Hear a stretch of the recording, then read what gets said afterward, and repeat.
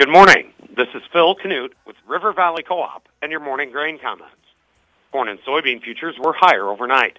December corn finished the overnight session up 1 3/4 cents, settling at $4.85.5. November soybeans were up 6 3/4 cents, settling at $13.69 3/4. In the outside markets, as of 7:50 a.m., the U.S. dollar index is off 430 points, trading at 104.662. October crude oil is off 31 cents, trading at $87.20 a barrel. Precious metals are all higher. Industrial metals are lower except copper.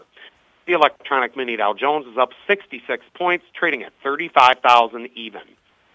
The anticipation of lower crop conditions ratings this afternoon and lowered carryout projections on tomorrow's WASDE report supported futures overnight. Corn and soybean crop conditions ratings are expected to slip 1 or 2 points this afternoon when USDA releases the weekly crop progress and conditions report. Tomorrow's report is much more important.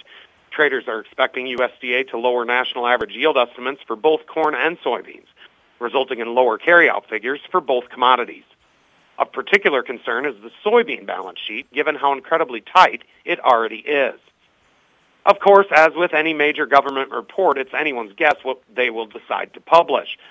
Just have to be patient, and we will all find out together tomorrow morning at 11 a.m. On Friday, the fund sold 2,000 contracts of corn, bought 5,000 contracts of soybeans, and sold 2,000 contracts of wheat.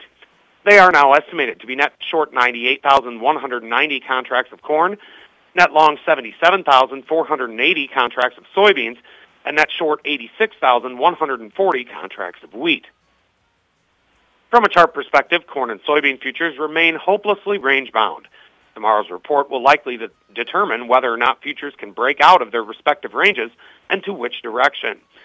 December corn finds initial support at $4.82, Friday's low, followed by the 2-year contract low charted on August 16th, $4.73.5.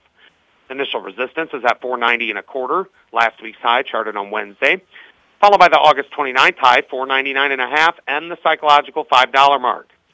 November soybeans find initial support at the 2.5-week low charted on Friday, $13.52.5, followed immediately by $13.50, and then $13.32.5, the 3-week low charted on August 23rd.